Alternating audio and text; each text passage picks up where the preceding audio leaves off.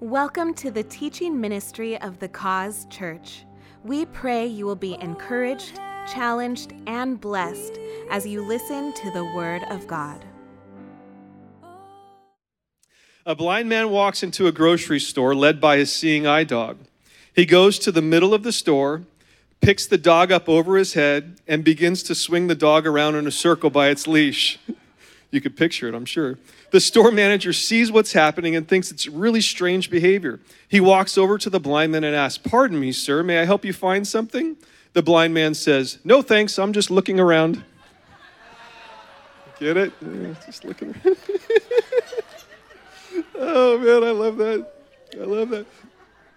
One of the many crazes of the 90s when I was in high school was something called autostereograms. Does anybody know what an autostereogram is? You've seen these before. You'll know in just a second. An autostereogram is a single image stereogram designed to create the visual illusion of three-dimensional scene in a two-dimensional image. Go ahead and put up our first one on the screen here. You remember this now? Yeah. Put it on all the screens, guys. It'll be a little easier for them to see it. Can you see the image? If you can see the image, raise your hand when you can see it. Dave's got it. Elmo's got it. Remember all the tricks that they used to tell you? Say, oh, you have to look like cross your eyeballs, you know, or I think the way that I found it works best is if you're trying to look in the distance and your eyes will focus on it. Anybody see this yet? No, Dave, what do you see? Little square guy? No. It might be because of the LED. I'm standing in the way. I'm sorry. You see it, daughter? You see it, Caitlin? What do you see? There's 3 crosses. Exactly, honey. Good job. Well, see, you got to have eyes like a child, right? All right, let's see the next one. Once you see it, so if you can see this one, raise your hand, and I'll see if you're right. Try to cross your eyes. Try to stare at it really long. Those of you that are at home online, you guys have an advantage because you can see it right there in front of you on your screen. They're trying to look at it up on the big screens here. It's a little further away. Well, if you can't see it, that's okay. Anybody see it? Nope, not a mouse. Kind of close. Caitlin, what do you see? Nope, not a star, is my daughter. Nope, it's a dove, actually. So you can go back later, watch online on YouTube, pull this up, and just pause it and look at it, go full screen, and then try to see if you can see it. But a three-dimensional image, it's actually really cool once it does finally reveal itself to you, but it did take me even a few minutes to be able to see those yesterday when I was researching these. But tonight I want to talk with you and hopefully encourage you to seek to see things the way our Heavenly Father sees them. The title of my message is, What Are You Looking At? What are you looking at? And for this message, because I'm the tech guy here at the church, it wouldn't be complete without using a camera or something tech. So I actually had this set up earlier so I can come over here. We don't need to show this just yet. Just give me a minute here. So, by the way, if you ever want to join the production team, come talk to me. We're always looking for help. Oh, man. All right. Actually, I'm going to go ahead and read John, our passage for the evening, John chapter 4, verses 1 through 6. Would you all stand to your feet here while we read this passage? It's a little bit longer. I know it's kind of up and down, but in honor of the holy word of God, I'd like to invite you guys to stand. But before I go any further, let me pray. Father God, I'm so thankful for this opportunity, Father God, that we have to come together as your children, to seek you, Father God, to hear what it is you want to say to us, Father God. Impart to us tonight, Lord God, something fresh, something new. Speak through me, Lord God. In your Son's name we pray. Amen and amen. All right, John chapter 4, verse 1. Jesus knew the Pharisees had heard that he was baptizing and making more disciples than John. Though Jesus himself didn't baptize them, his disciples did. So he left Judea and returned to Galilee. He had to go through Samaria on the way. Eventually he came to the Samaritan village of Sychar, near the field that Jacob gave to his son Joseph. Jacob's well was there, and Jesus, tired from a long walk, sat wearily beside the well at about noontime. Soon a Samaritan woman came to draw water, and Jesus said to her, "Please give me a drink." He was alone at the time because his disciples had gone into the village to buy some food. The woman was surprised, for Jews refused to have anything to do with Samaritans. She said to Jesus, "You are a Jew, and I'm a Samaritan. Why are you asking me for a drink?" Jesus replied, "If you only knew the gift God has for you and who you are speaking to, you would ask me, and I would give you living water." "But sir, you don't have a rope or a bucket," she said, "and the well is very deep. Where would you get this living water? And besides, do you think you're greater than our ancestor Jacob, who gave us this well? How can you offer better water than he and his sons and his animals enjoyed?" Jesus replied, "Anyone who drinks this water will soon become thirsty again. But those who drink the water I give them will never be thirsty again. It becomes a fresh, bubbling spring within them, giving them eternal life." "Please, sir," the woman said, "give me this water. Then I'll never be thirsty again, and I won't have to come here to get water." "Go and get your husband," Jesus told her. "I don't have a husband," the woman replied. Jesus said, "You're right. You don't have a husband. For you have 5 husbands, and you aren't even married to the man you're living with now. You certainly spoke the truth." "Sir," the woman said, "you must be a prophet.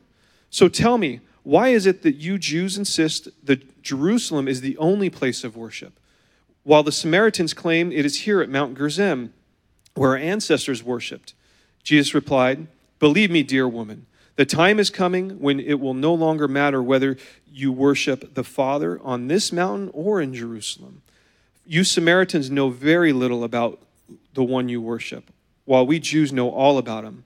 For salvation comes through the Jews, but the time is coming, indeed it's here now, when true worshipers will worship the Father in spirit and in truth. The Father is looking for those who will worship him that way. For God is spirit, so those who worship him must worship in spirit and in truth." The woman said, "I know the Messiah is coming, the one who is called Christ. When he comes, he will explain everything to us." Then Jesus told her, "I am the Messiah." Amen, amen. Look at your neighbor as you're being seated and say, "What are you looking at?" in your best gangster accent. "What are you looking at? What are you looking at?" And you guys could be seated. First of all, I want to point out to you guys, there's 3 reasons that this interaction should have never taken place. So to begin with, she is a she and he is a he. And back in those days, rabbis did not talk to women, talk to she, in public. So that's one reason that this interaction would have seemed odd at the time to this woman. The other reason is she's a Samaritan. As it said, I think it was in verse 9, she is a Samaritan and he is a Jew. Jews did not talk to Samaritans. And the third reason is that she is a woman of rather questionable character, we'll put it that way, and he is the Holy Lamb of God, right? But let's focus for a minute on what we can see in the natural if we insert ourselves into this scene. What can you see? What does John's writing shows us? It shows there's a woman, there's Jesus, there's a well. The woman probably has a bucket or a jar, right? Because she went there to lower the water. And in verse 6, it says that it happened about noontime. Did you guys catch that? About noontime is probably one of the hottest parts of the day. So I asked myself, why would she go to the well at the hottest part of the day? If I'm going to do something that's strenuous, I'm going to do it in the morning when it's cool or in the evening when it's cool. I'm not going to go in the heat of the day. And I want to challenge you guys that I believe it's happened because she was trying to avoid this judgmental gaze of those that know that she was, of her questionable actions, that she was with a guy who she doesn't belong with. So, by the way, also one other thing I want to point out about that is, do you guys happen to know what time Jesus died? What time of day? Anybody? It's not a pop quiz. Stephen? Yeah? Matthew 27:45 says, about the 6th hour or about noontime. Do you think it's a coincidence that she came to get her water in her shame at the same time that later Jesus would take away her shame? That's a side note.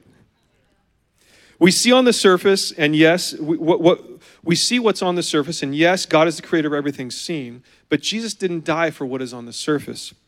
He died for what's inside, what is within us. Everyone say with me, within. Within. Awesome. Jesus wants to do something within you. Verse 18 says, in verse 18, we see that she's been married 5 times. In verse 19, she acknowledges that he must be a prophet. You see, she thinks he's a prophet, though, because he knew her past. But the real thing that makes him a prophet is that he knows her future. Jeremiah 29:11 says, he knows the plans he has for us, plans to give us hope and a future. Sometimes what you're dealing with right now isn't what you're dealing with right now. She wanted water. She wanted to hide in her sin. But what she really needed as Jesus said, was to drink the living water and see herself the way that he does. He loves her. He chose her. He values her. And he thinks the same about each one of you that are in this room and watching online. Human nature is to trust what we see in the here and now. But Jesus has something for you in your future. When the woman drank of the living water, she was changed from the inside out. The Bible says she was so excited in verses 28 and 29 that she even left her jar behind. The very thing she came to do, she left behind and ran back to her Samaritan village where, again, Jews and Samaritans don't mix. She ran back to bring everybody to meet him. Romans 13:14 says, instead, fully immerse yourself into the Lord Jesus, the Anointed One, and don't waste even a moment's thought on your former identity to awaken its selfish desires. Through Jesus' death on the cross, we are made new. We have a new purpose, a new vision assigned to us. We must look beyond the natural and ask the Holy Spirit to help us see things the way that he sees them. You've got to change what you're looking at. Everything in this world is broken because of sin. In the natural, we get glasses to correct it. I have a pair of reading glasses. I hardly use them. I probably should use them more. But just confessions here, right? Pulpit confessions, hashtag pulpit confessions. In the supernatural, we need to wear the glasses of the blood of Jesus.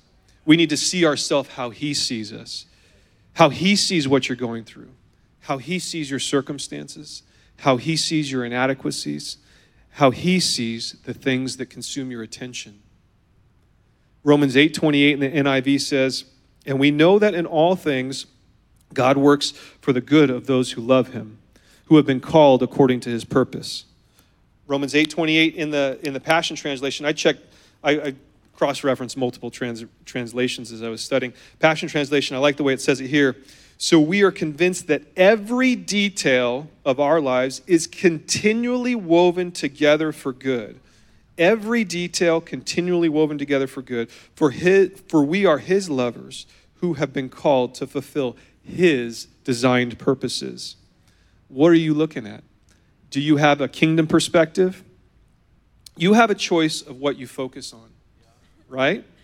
Things like a doctor's report or maybe the great physician's report. Priorities of this world, influence, finances, prestige, significance, or the things that are of God, humility, thankfulness, graciousness, faithfulness. The things that are important to us or the things that are important to him. I'm going to give you five ways to see the world tonight, 5 ways to see the world around you the way that God wants you to. And for this illustration, I'm going to use this camera here, as I brought it out earlier. This is a nice high-end camera we have here. This is something that we use here at the church to film.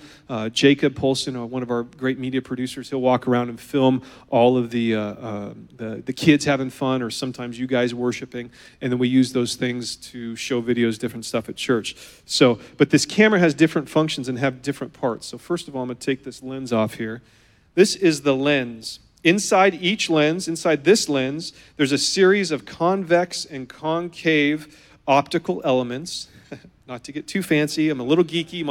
When my wife read my notes, she said, "You're pulling out your inner geek." Well, this is who I am. That work together to bend light and refract it into a single sharp focal point. This brings an image into focus at different distances. And some lenses even magnify or zoom. This particular one here is a telephoto lens, so it can zoom in and zoom out. And so this is what, go ahead, Jacob, and put that up. This is what the image looks like without the lens on it. Doesn't that look appealing? Now watch as I put the lens on here. You can see it start to come in. There it is. Now you can see a little something there, right? Right? So point number 1 is use the right lens. We'll come back to the lens in just a minute. There's different types of lens, but the point number 1 is to use the right lens. When you choose a lens to look at the things around you, you can magnify them, you can magnify the things around you, or you can magnify him, right? As we were talking with the lens before.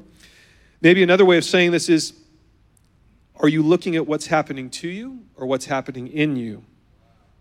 To the best of my studying, and I thought this was pretty cool, as I was studying sight and whatnot in the Bible, in all the documents in all the documented miracles in the Bible, I could find maybe 8 examples of sight being given to the blind, and all of them were performed by Jesus. None of his disciples, all by Jesus. Jesus not only saves, but he brings sight to the blind physically and spiritually. We need Jesus. We need him far before we need his salvation far before we get to the pearly gates. We need it in the here and now to be able to see the things around us the way that he sees us. Point number 2 is put it in focus. Go ahead and put the camera up there. Jacob, there we go. I'm going to put it in focus here. You get given. There's Pastor John. And now I'm a little off here. Let me try refocusing this. I'm trying to do this one-handed while holding the mic. There you go. I'm not going to give away my notes, though, so we'll point it right there. What are you focusing on? Are you focusing on what's right in front of you like this? Go ahead and put the camera back up there, guys. Or give me the camera. Thank you. Or are you focusing on what's in the distance? Look at, there's Pastor John. Don't get too nervous. Don't get too nervous.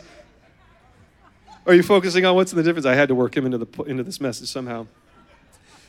Sometimes you're just doing your best to focus on what's the immediate concern is, what's in front of you. Just like the woman at the well going to draw water, she was thirsty, right?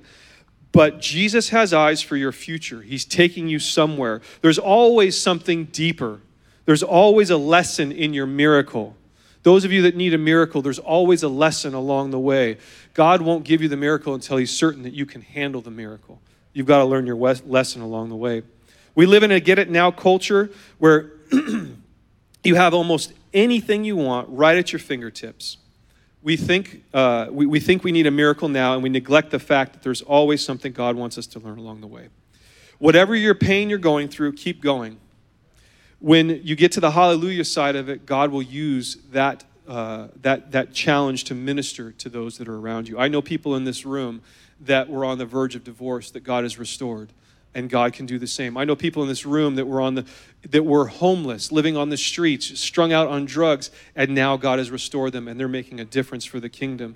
Whatever you're going through, keep going. You might have heard this saying before, your problem isn't your problem. How you see your problem is your problem. Ask the Lord to help you focus on the things you can't see in the flesh. Proverbs 8, verses 34. Proverbs 8:34. Again, this is Passion Translation. And this one, this verse struck me.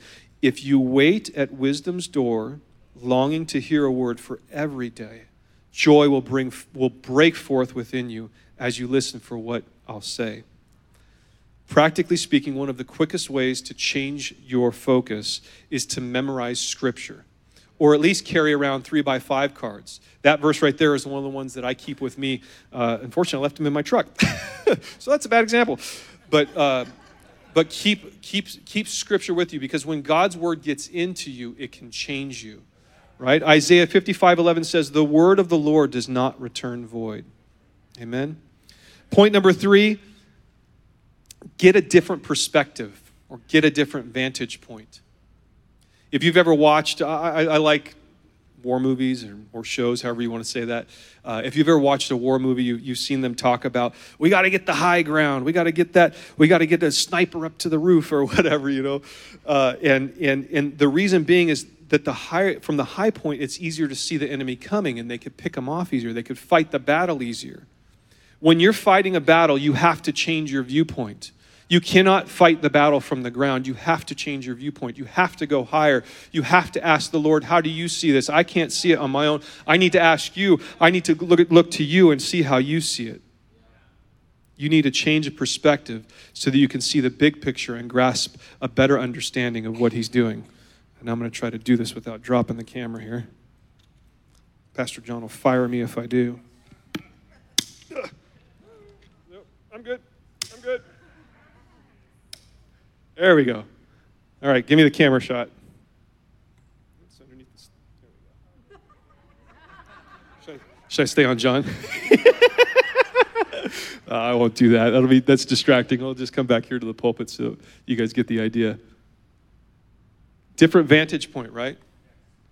Different vantage point. You see things differently the higher you go. Isaiah 55, verses 8 and 9 says, "For my thoughts are not your thoughts, neither are your ways my ways, declares the Lord. As the heavens are higher than the earth, so are my ways higher than your ways, and my thoughts higher than your thoughts. Don't try to figure out in the flesh what can only be discerned in the Spirit. Don't try to figure out in the flesh what can only be discerned in the Spirit. You have to ask God for his perspective. What God starts in the Spirit can only be known in the Spirit. We're familiar with the story of David and Goliath. A lot of us have heard that growing up in church. And when David went out on the battlefield and he saw Goliath in front of him, physically speaking, he saw a giant. He saw somebody 7-8 foot tall, probably huge muscles, tons of armor. In the physical realm, that's what he saw. But he knew, because he had God's perspective of that, how that battle was going to go. He knew that he didn't need any of Saul's armor. He had exactly what he needed, the exact tools of a shepherd that he had been raised with, that he had been working with. He had exactly what he needed, and so do you, if you'll get a different perspective on what you have. Where are you looking from? What's your perspective? Your position determines your decisions. This is a saying I heard recently, and it just struck me, and I hope it sticks with you. Your position determines your decisions, and your decisions will determine your positions. You decide if you're going to come to church tonight, right? You decide if you're going to raise your hands in worship. You decide if you're going to get on bended knee and give the Lord whatever your concerns are. You make those decisions. Those are positional decisions. As you make those decisions to change your position and go to church, or to raise your hands, or to go before bended knee, he will change your decisions. You will see things differently because you're putting on the focus of Jesus. You're focusing differently. When your decisions, your positions determine your decisions, and your decisions determine your positions. Do you praise the Lord for the little that you do have, or do you keep going back and asking for more? It's in our weakness or in our lack that he is made strong. God's provision shines brightest. His mercies shine brightest when you are beyond what you can do. God, I don't know. This whole thing here is from him, right? When you're outside of what your comfort is, when you're outside of what you know how to do by yourself, that's when God can really use you and really speak through you. One of the biggest pressures that when I talk to couples is lack of resources, lack of finances, what have you. And I want to challenge you, if that's you tonight, to change your perspective and look at what you do have. Be thankful for what you do have. We should all have the mindset that everything I've got is a result of something God gave me. I had nothing to do with it. If you live like that, from that perspective, you are positioned to be a blessing to many. What's your perspective? Number 4, watch what you let in. Watch what you let in. We're going to go to Old Testament here, Nehemiah chapter 7, verses 1 through 3. Story of Nehemiah. Nehemiah rebuilt the walls around Jerusalem, picking it up in chapter 7. After the wall had been rebuilt and I had set the doors in place, the gatekeepers, the musicians, and the Levites were appointed. I put in charge of Jerusalem my brother Hanani, along with Hananiah, the commander of the citadel, because he was a man of integrity and feared God more than most people do. I said to them, the gates of Jerusalem are not to be opened until the sun is hot, while the gatekeepers are still on duty. Have them shut the doors and bar them. What are you looking at? Your eyes are a doorway. What are you letting in? The Lord had Nehemiah rebuild the walls around Jerusalem. To those on the outside of the walls, right, the enemies, they would look at the walls and they see a strong, fortified city. To those that are inside, there's a feeling of safety, a feeling of security. But what good is a wall without a door? The last thing Nehemiah did was to put the doors in and then guard them. Men and women, you can build all the walls you want, but if you don't put in doors and guard them, what is coming in will overtake you and blind you. All right, so now we're going to give me the camera shot there. There you go. Blinded. Are you looking at what others have and you don't? Ooh. Are you looking at the faults others have and treating them based upon your judgments of them? you need to close that door. Some of you have walls with openings but no doors. A door opens and closes, your eyes open and close. And either you see darkness or you see light. What do you see? Do you choose to look at the darkness and stumble through the night, through maybe hitting the coffee table or the Legos on the ground or the dogs? Maybe that's just me. Or will you turn on the light and see what it is his son wants to show us? I've been on a diet now for almost 11 months. But and I've been seeing, thank you, Jerry. I've been seeing the fruits of that, obviously, as I make those decisions. But when was the last time you put your eyes on a diet, right? And you really controlled and said, I'm not going to watch the news. I'm not going to go to social media. I'm just going to dive in the Word or watch Pastor John's great preaching from last week on YouTube. I know I have to tell myself, when I see those, anybody else have that Crumble cookie app? Man, that thing is like, Crumble Cookies, it's a cookie store down here in Brea, and they come out with new cookies, and they have these videos that they post every week, and they always make the cookies look so good, and I am a sucker for peanut butter cookies. I love peanut butter. Pastor Sherry, too. Peanut butter cookies is the way to go. Sorry if you don't like it. But they always make them look ooey gooey and, just like you want to go get one. And I have to close that door every week, continually.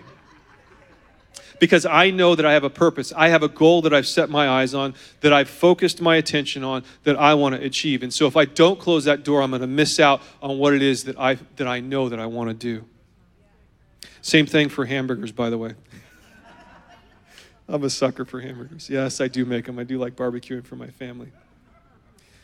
What about for you? What is it for you when you're scrolling through Instagram? Is there something that flashes in front of your eyes that you know you shouldn't see? Or watching a movie or a TV show, something you know that grabs your attention that you shouldn't see? You need to close that door. I literally tell myself, I'm closing that door. I'm not doing that. If there's a fancy car going down the street, Seth loves cars. My son Seth here loves cars. Dad, look at that Corvette or look at that Lamborghini or Porsche or whatever. And yes, they're beautiful. But I have to close that door and say, I'm not going to covet. That's not what God wants for me. God has given me everything that I need for here and now, for here today. Amen. You have to close those doors. Maybe for some of you, it's going to a family friend's party or a family party where there's an ice chest over in the corner with all those things in it that you know you're not supposed to touch. You have to close those doors. No, I am not going to look that way. I'm not even going to think about that way. I'm going to close those doors. I'm not letting that in. I'm not even going to acknowledge that it's here. You have to close the door to the darkness and do not open it. You have to know your purpose. You have to know that he will never leave you or forsake you. In this morning's DNA reading, if you guys do that, it's our daily reading that we plan that we do here at the Cause. One of the verses was Psalms 101:3. I will set nothing wicked before my eyes. I hate the work of those who fall away. It shall not cling to me. Mark 9, verse 47. If your eye causes you to stumble, pluck it out. It is better for you to enter the kingdom of God with one eye than to have two eyes and be thrown into hell. When you close the door to the temptations of this world, you are locking in on what the Lord wants for you. Control your eyes. What are you looking at? Point number 5. This is my last point, so don't get nervous. Look back at all that God has done, even in the hard times, and celebrate. Celebrate. If this camera, which it doesn't right now, if it had a memory chip in it, right, I could play back for you guys all of the stuff that Jacob has filmed around the church. Kids worshiping, kids having fun, singing, playing together, smiling. Some of you out at the lobby talking to each other, hugging each other, praying for each other. Some of you in here with your arms raised in worship. Those are all celebrations. Those are all good things. Look back at the good things. We all have a story. There are hard things. Losing Pastor Bob sucked, if I could say it that way. Sorry. Losing my mom to breast cancer in 98 sucked. But I can honestly say that all of those things have made me the man that I am today. Because you have to change what you're looking at to keep going. God, I believe that God ordained me for such a time as this, to bring, hopefully to one of you, to somebody in this room or watching online, this word for the weary. If all you ever see is life's challenges, you're missing the point. We need to praise him for who he is, not just what he does for us.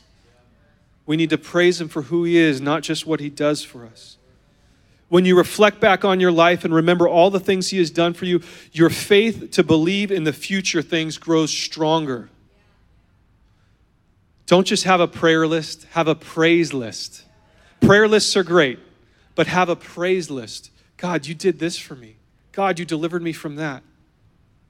At my house, one of the things that we have on our kitchen counter, it's been a few years now, it's a jar about yay big, and Lorraine and I have done our best. We don't do it all the time, but we do our best to write on pieces of paper the blessings of God when God blesses us, and we put it in that jar so we can go back and look at it when the hard times hit. Things like a few years ago, we were a week away from vacation. I didn't know what we were going to do. We had nothing planned, but I had the time booked off, and I just finally said, Lord, I don't know. All the other plans fell through. What are we going to do? And that same day, somebody from the church posted on Facebook, hey, I have this cabin or this condo in Utah. If anybody wants it, let me know. Yes. Thank the Lord. That was a blessing from Jesus because he knew, because I trusted him and I looked to him and I asked him. Or this year, we've done 2 new transmissions. Oh, yes. And God provided for both of them in only ways that he can. What do you celebrate? What look back even during the hard times? Remember what God has done in the past. Remembering what God has done in the past gives us hope for our future. We need to focus on the blessings of God and remember them. God never looks at you and thinks, I can't use him. He's not good enough looking. He's not smart enough. He's not a good enough speaker. He doesn't have a good enough voice. No, he looks at us and says, if only they would look to me and ask me.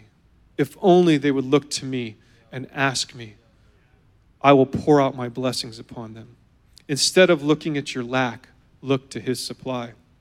Shift your vision and see things the way that he sees them.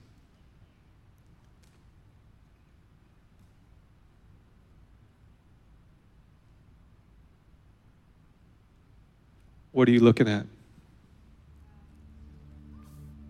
The enemy always seeks to diminish what you've been given. If you want to change what's coming out of you, no more anger, no more worry, no more judgment, change what you're letting in. What are you looking at? But Pastor Chris, you don't know how hard it is. You're right, but he does. I feel like there's a word for someone here today that if you'll draw close to him, he will use your weeping to wipe the pain from your eyes so that you can be refined for his purposes. I'm going to say that again. If you'll draw close to him, if you'll look to him, if you'll focus on him, he will use your weeping, the things that are hurting you, the things that are distracting you, he will use those to redirect and refine his purposes in your life. Even right now, we need to praise God for what we can see, for the things underneath. We have something special on the inside. By the time Jesus was done with the woman at the well, the Bible tells us she ran back to the town to bring everyone out to meet him. She thought she was coming to get a drink to satisfy her flesh, but God wanted to touch her spirit and to transform how she saw herself and her circumstances.